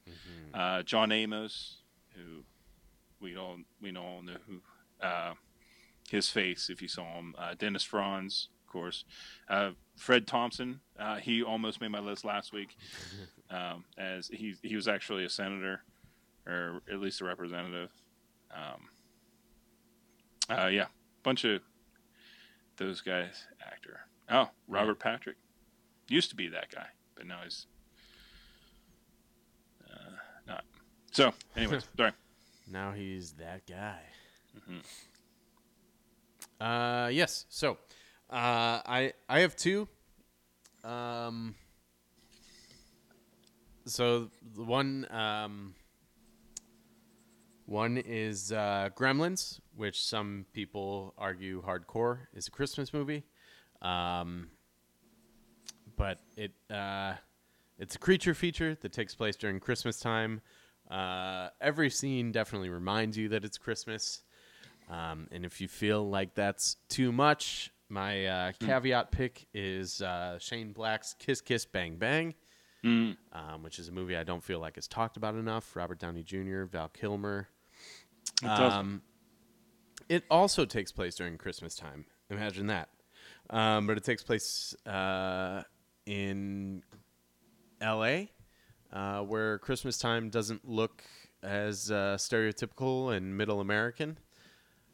And if it weren't a Christmas movie, there'd be some really weird there's some weird stuff anyways, but without the holidays to hang their hat on, there's some really weird out of context stuff, like the living decorations at the party they go to, and some of the holiday themed costumes. Yeah. So yeah, I don't know if you would say that these are Christmas movies. I definitely would say is Gremlins. Easier to lean full on Christmas, and I don't necessarily disagree, but I don't have the particular scene I'm thinking of is when Phoebe Cates is telling totally her weird. terrible story about how her dad got stuck in a chimney on Christmas Eve and died, and that's why she hates Christmas. Yeah. Can't blame her. Just an odd little aside. Yeah. But yeah, so I could definitely see that. But even the closing scene in the mall, like nothing about that reads as Christmas to me. There's a couple of scenes that are just like, it's not beating you over the head that it's Christmas, but it is. Christmas it's winter in Middle America, so it was written around Christmas. It doesn't need to be in Christmas, but it helps. Yeah. You know. Yeah, I mean, I think it definitely solidified for like the I don't know, the backdrop solidified for the people that's all the excuse they need to watch it at Christmas time. I don't disagree, but just to cover all my bases, if it seems too Christmassy, how about Christmas in LA with Kiss Kiss Bang Bang? Yeah. Kiss Kiss Bang Bang is streaming on HBO, and Gremlins is not streaming, but it is a 99-cent rental on Amazon if you're Oh. interested.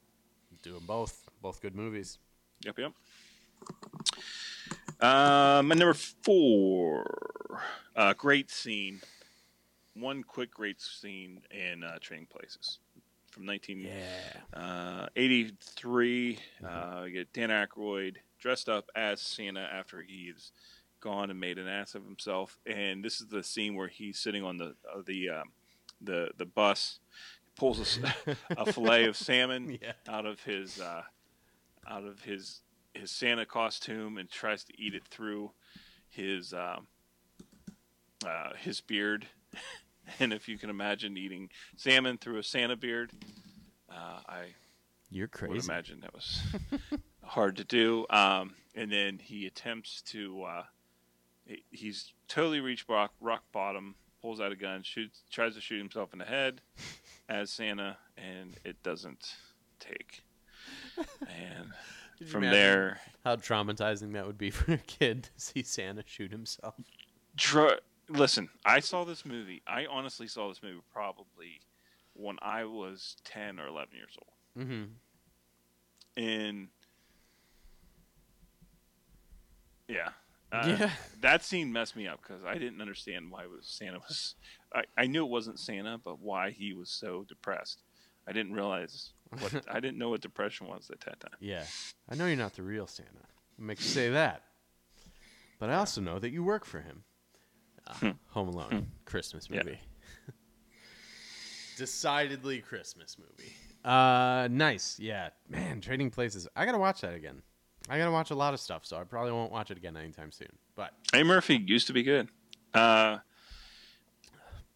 Eddie Murphy's kind of like Adam Sandler for me. I heard his new thing on Adam Sandler's Netflix is really good. Yeah. Well, that's the thing is I know that it's in them, and like Adam Sandler in like 2 or 3 movies built up enough good credit with me. And also as a fan of SNL, especially in that era, he's got enough good credit with me where it's like, the new movies, they're not great. Whatever. Still curious what he's going to do next. And that's kind of how I feel about Eddie Murphy, too. It's like, I know how funny this guy is. It's just a matter of time before something else hits. But hopefully, but maybe not. It's entirely possible that it won't. Eddie Murphy was awesome. And Trading Places is not streaming, but you can rent it on Amazon for $1.99. Also, Dan Aykroyd's crazy now. I bet he'd have something to say about Svalbard. Yeah, I'm sure he would. Yeah, that guy's a nut. He was signing his Crystal Skull vodka up close to where I was. I think my brother actually met him. What did he say to him? Just kidding. I know he's a mute. He didn't say anything. I'm sorry. I shouldn't make fun of him. I know he's a mute. He was born without a tongue. She was born without a tongue, Clark. I was born a poor black child. Is that how the jerk opens? Something like that. Yes. Steve Martin. Steve Martin also was, I think Steve Martin's still funny, but he was edgy at one point. At one point. Briefly. Squint just hard enough. Now he plays the banjo. Anyways. All right, my number 4. From 1992. Tim Burton knocked it out of the park in 1989, and Warner Brothers mistakenly set him loose to make the movie he wanted to make with Batman Returns. And I don't know. I think at the end of the day, it doesn't get the respect it deserves, but it's also not amazing.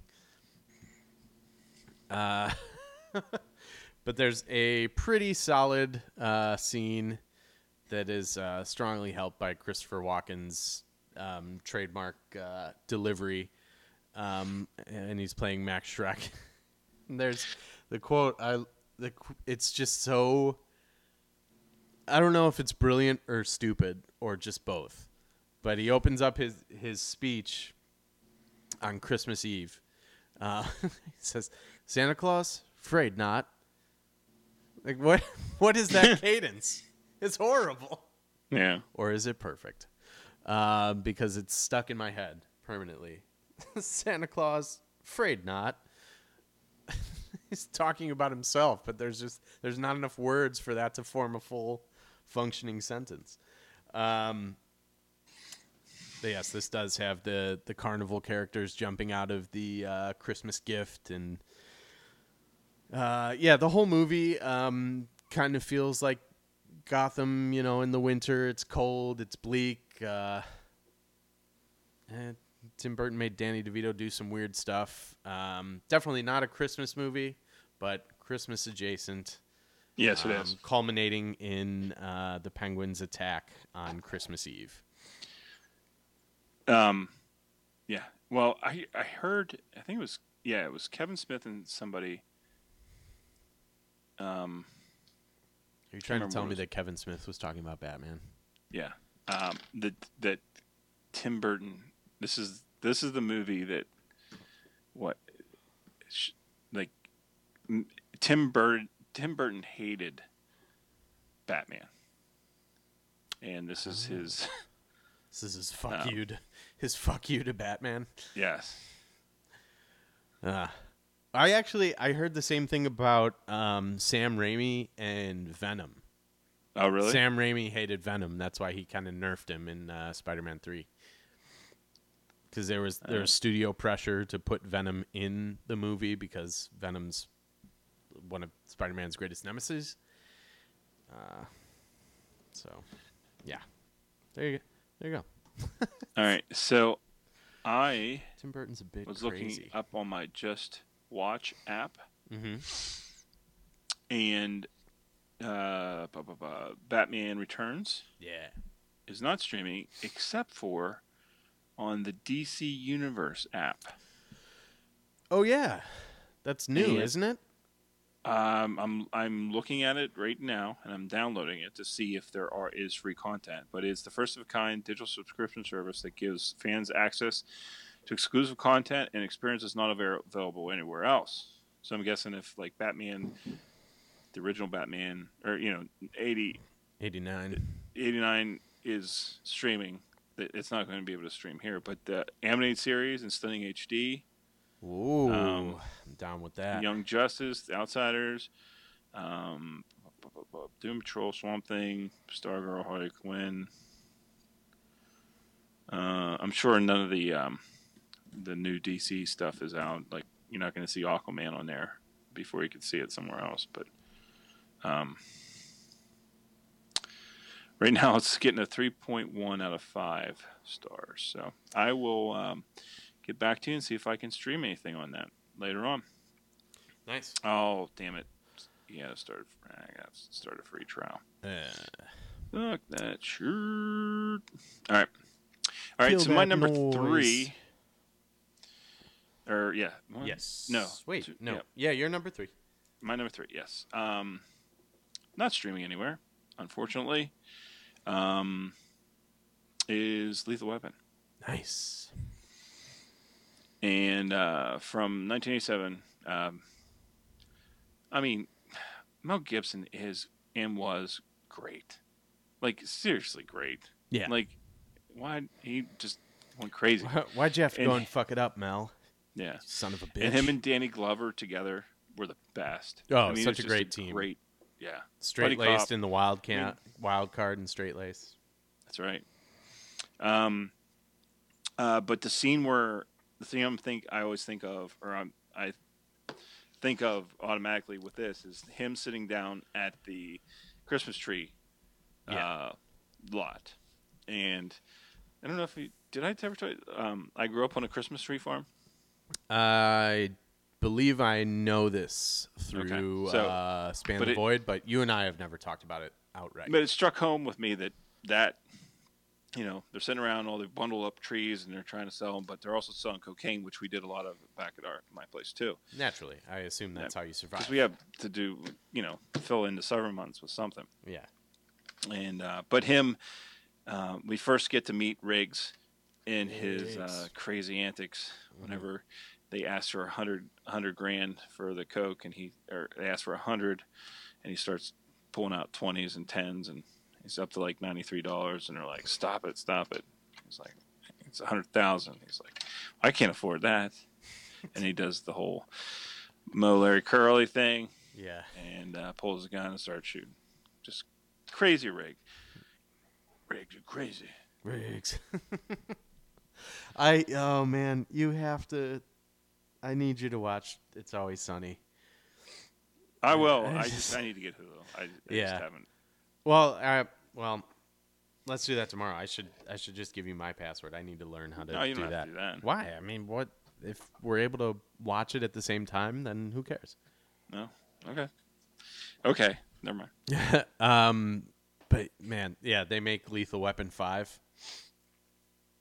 And They do it. Yeah, Okay. yeah. Blackface Is it like is a involved. fucked up Community? It's like a R-rated Seinfeld. R-rated what? Seinfeld. Oh, okay. It's just 4 really shitty people who never learn their lesson, do really shitty things. Oh, good. Yeah. Well, good, because Hulu, Community is on Hulu, right? Yes, I think so. Because I really like that show. Mhm. Like, I'm not much for sitcoms, but that show was clever. Yeah. Yeah, I mean, there's always like that network sitcom that just comes along. Like, I love 30 Rock and Parks and Recreation. People love The Office. So we all swear it off up and down, but then something comes along and it just resonates with you. So, yeah, Sweet. I mean, it is few and far between, but anyways, yeah, Lethal Weapon. It's good. There's no Joe Pesci, but it's good. No blonde Joe Pesci, as Leo gets. Yeah, nice. Another one I haven't seen in a while that I would like to Yes. revisit, but Not streaming anywhere. Sorry, guys. just forget it. But yeah, we'll probably talk about this again soon when we zero in on Mr. Shane Black. Mm-hmm. All right. Well, yeah, we're probably, yeah. My number 3 is actually the example I used to introduce the premise of this list to you from Martin Scorsese's Goodfellas. There's a bar scene where Frosty the Snowman, a very hip, for the time at least, version of Frosty the Snowman is playing. And this is right after the Lufthansa heist was a success. Jimmy's told everyone to lay low, and everyone is coming into the bar with all of their new swag, pink Cadillac, fur coats, and this is kind of the beginning of the end. This is where Jimmy decides that he needs to start cutting off all ties.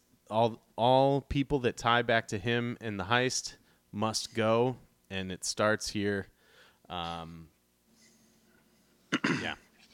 Great scene that I love in a movie that I obviously go out of my way to talk about all the time on this show. Yeah. But yeah, a Christmas adjacent scene. Holly jolly time, good music, good friends, drugs and paranoia, and organized crime. What the holidays are about. Yeah. There was a good when I went down that Martin Scorsese wormhole.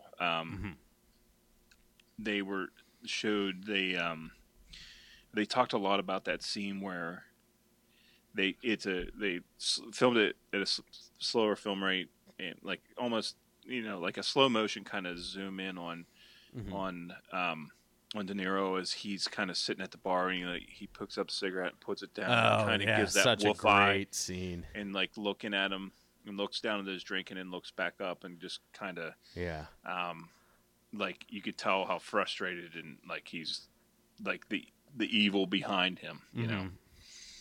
Yeah, Jimmy the Gent. Yes, and whenever what was it? Oh, they. Well, this is kind of off topic, but who am I to keep from going off topic? Let's do this. Where they the whole spider scene. Mm-hmm. Not the first time Spider gets shot, but the second time. Second time he gets blown away. Yeah. Is where like to that point he wanted to ingratiate these characters to you. He wanted to root for these guys. Mm-hmm. And at that point is the turning point, is when you started to see all the ugliness. Yeah. And and that's where that specific moment, you know, that even with I think this, even whenever he takes out what's his name, not Frank Carbone, but takes out the maid guy in the bar, Shine My Shoes. Oh yeah, Billy Bats. Even that point, like, that was bad guy on bad guy stuff, and then, but the point where Spider gets shot, that's where you're supposed to start to think, who am I really rooting for here? Yeah. No, that's one of the things that's amazing about that movie to me, and that's one of the reasons why I can't stand when people talk about how, it was great until the ending, was that is manipulating your audience to a T. And you know, even when they say, like, Jimmy's the guy who roots for the bad guy in the movies, you can't help but love these guys. They're just dripping with charisma. They're cool. They're, you know, you're willing to accept a certain amount of shit from them because they are criminals. But then it just turns cutthroat, ruthless, and gross, and you can't justify it anymore. But at that point, these are your POV characters. These are the guys that you want to see the world through their lens. Yep. So yes. Yeah. The life is glamorous, but it comes with there's only certain people that can do that. Yeah. You have to be a little cutthroat, literally. Yeah. Yeah. Probably not a little either. Yeah. Yeah. But yeah, I just I like that. And that's one you know, no one's gonna make the argument that there's Goodfellas is a Christmas movie, but there's definitely that Christmas scene in there. All right, my number 2. Mm-hmm. All right, I'm doing one on the fly here. I'm going to. Hopefully, you don't have this on it, but this is a. I mean, it's a very short scene, but just makes me laugh. Mm-hmm. Full Metal Jacket. Oh no, this is not on there. I didn't even think about this. I mean, it's very short, but just they're definitely right in the midst of the great 45-minute boot camp act of this movie, and they're all of a sudden you cut to Sergeant Hartman, singing "Happy Birthday," kind of using his arm, swinging it back and forth, like Popeye would do, singing "Popeye the Sailor Man" and singing "Happy Birthday" to Jesus. Yeah. Oh man, I like it. I'm into it. That's a pretty solid on the fly pick there. I'm not gonna lie. Not streaming. Damn it! God damn it! I feel like it was streaming like maybe a month ago. So it comes up and it goes back and forth. Yeah, for sure. All right. Well, this kind of echoes a conversation we had in the last week, I think. Scorsese's The Street Level, and Mr. Francis Ford Coppola is the Dons, the top dogs, the five families. Almost global at points. Yes. Yeah. At least the Western Hemisphere. Mm-hmm. So in 1972, he made The Godfather. Brief aside. So I was hanging out with some friends last night. Have you ever played that the Heads Up game? It's like an app on your phone, and it's like the scene in Inglourious Bastards. Oh yeah, but a lot less organized. Yeah. Much more chaos. A lot more of people yelling clues at you. So there was a category was movies, and Francis Ford Coppola was the answer. And the clue I threw out, of course, was directed The Godfather, and everyone else I was with, like, he makes really shitty wine. What? Really? Yeah. It's like, that's what you guys, that was your default, was he makes really shitty wine. Okay. Made, you know, a cinematic almost masterpiece, almost like twice. Yeah. Yeah. So, anyways, That's funny. this is the end of the first act of the movie. We've met all the major players. The conflict is being set up. There's a hit out for Don Corleone. Michael and Kay are Christmas shopping, talking about all the gifts they got for everybody. And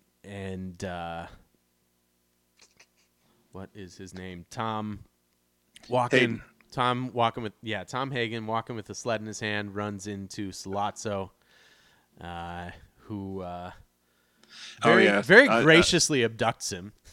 Yes. It's like, relax. If I wanted to kill you, you'd be dead already. Like, he's got a point.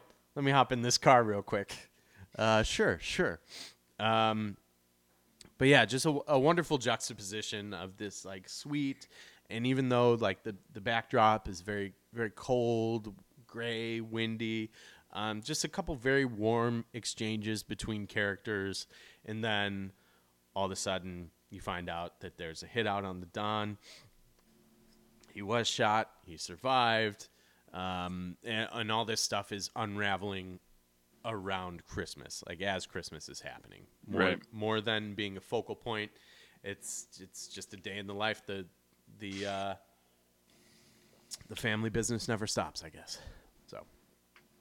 Yeah.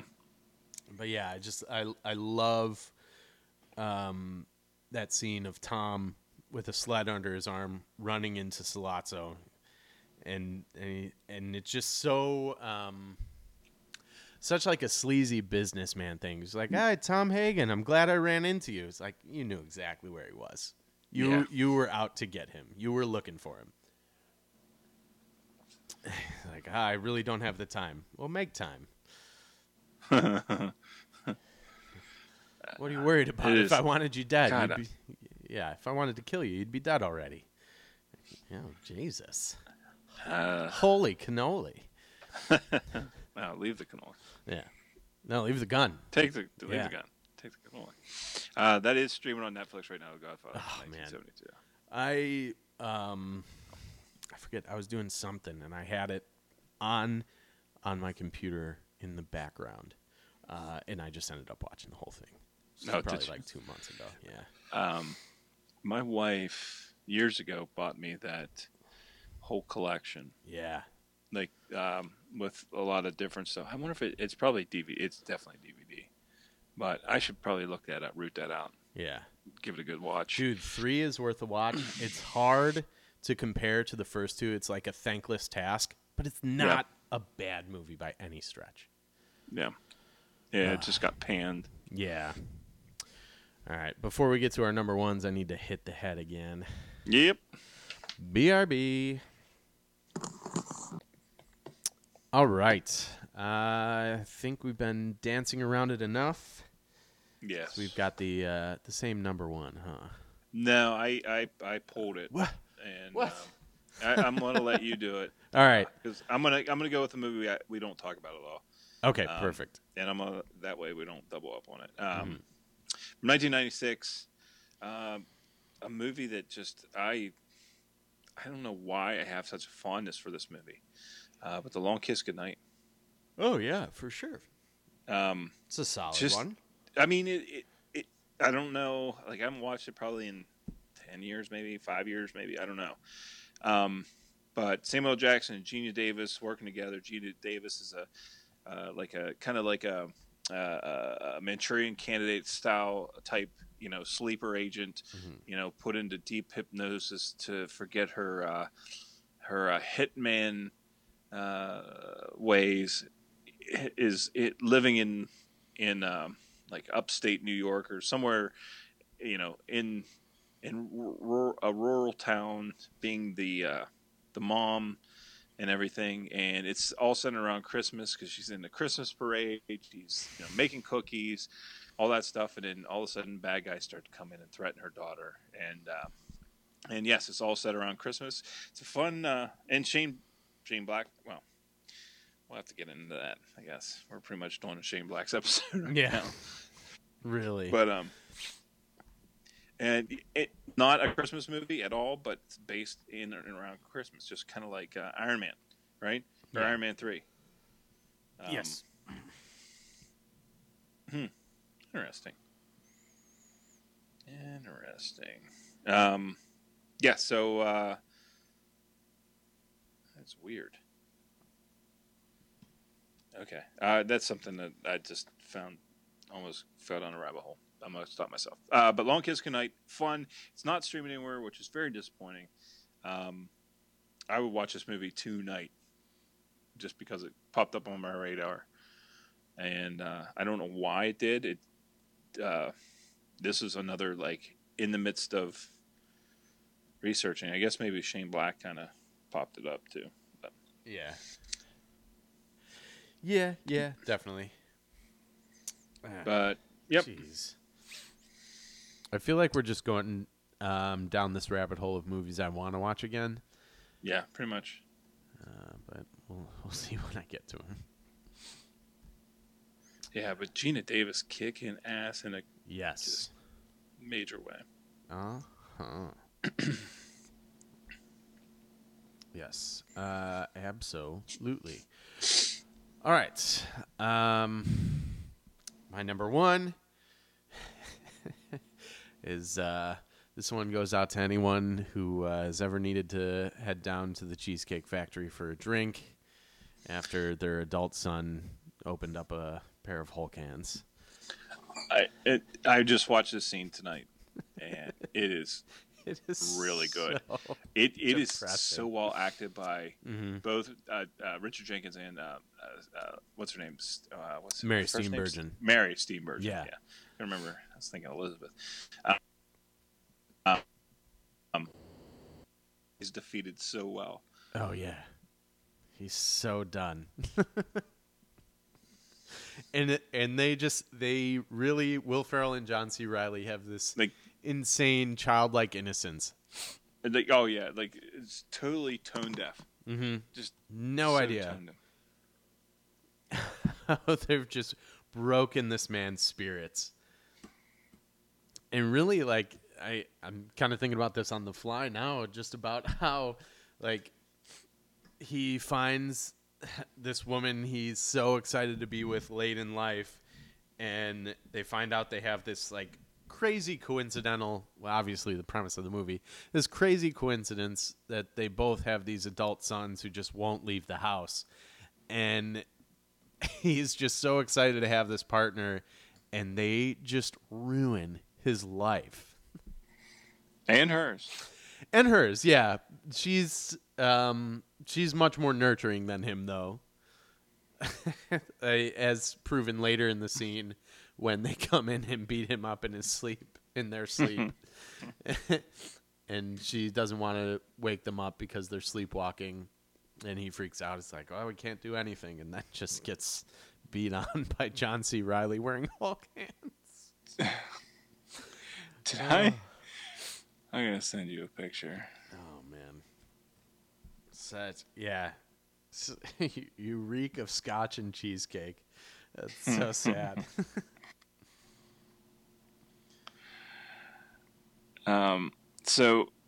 It's a perfect scene. It really is. Just yeah. between, the Hulk hands, Mm-hmm. them going back and Brennan just being so, like, disappointed in how, just like it's what your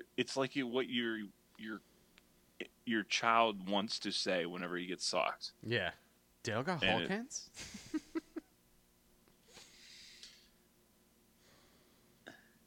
So maybe I'll put this up on Twitter. Ryan and I did a photo shoot for my other brother-in-law years ago, and for Christmas we made him a collage of photos, and it was, I think, in 2010. Yeah, 2010. Yeah, I'll put them up on Twitter. And we did all these pictures and gave them to him as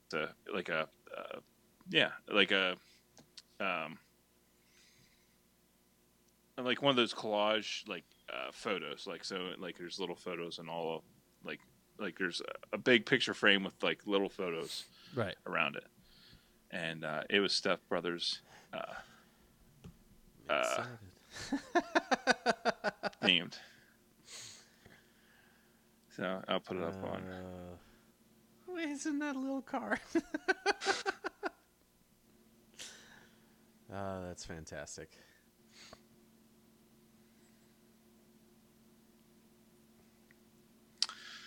So, anyways, Well, that's awesome. Yeah, it's a great scene. I love that movie so much. I saw some video essay about how Adam McKay understands dumb smart. I'm like, yeah, okay, there you go.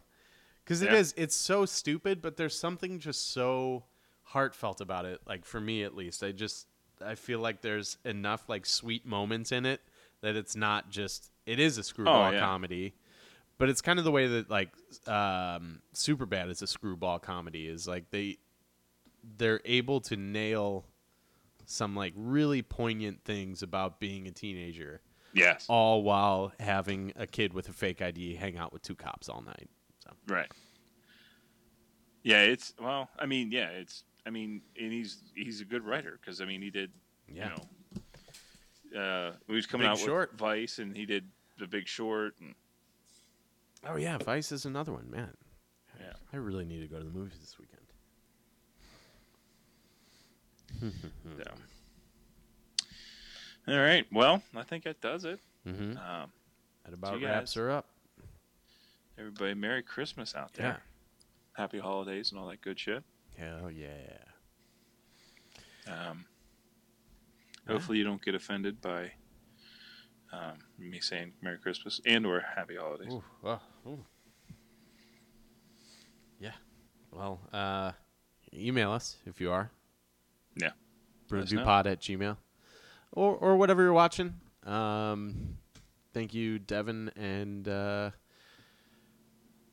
Neil. Yes. For getting back. And I was right there. Fredo for letting us Fredo watch. for always letting us get that good shit.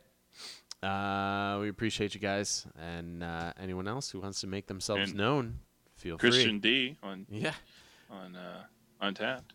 yeah. Thank you, Christian, for mingling on our favorite drinking app.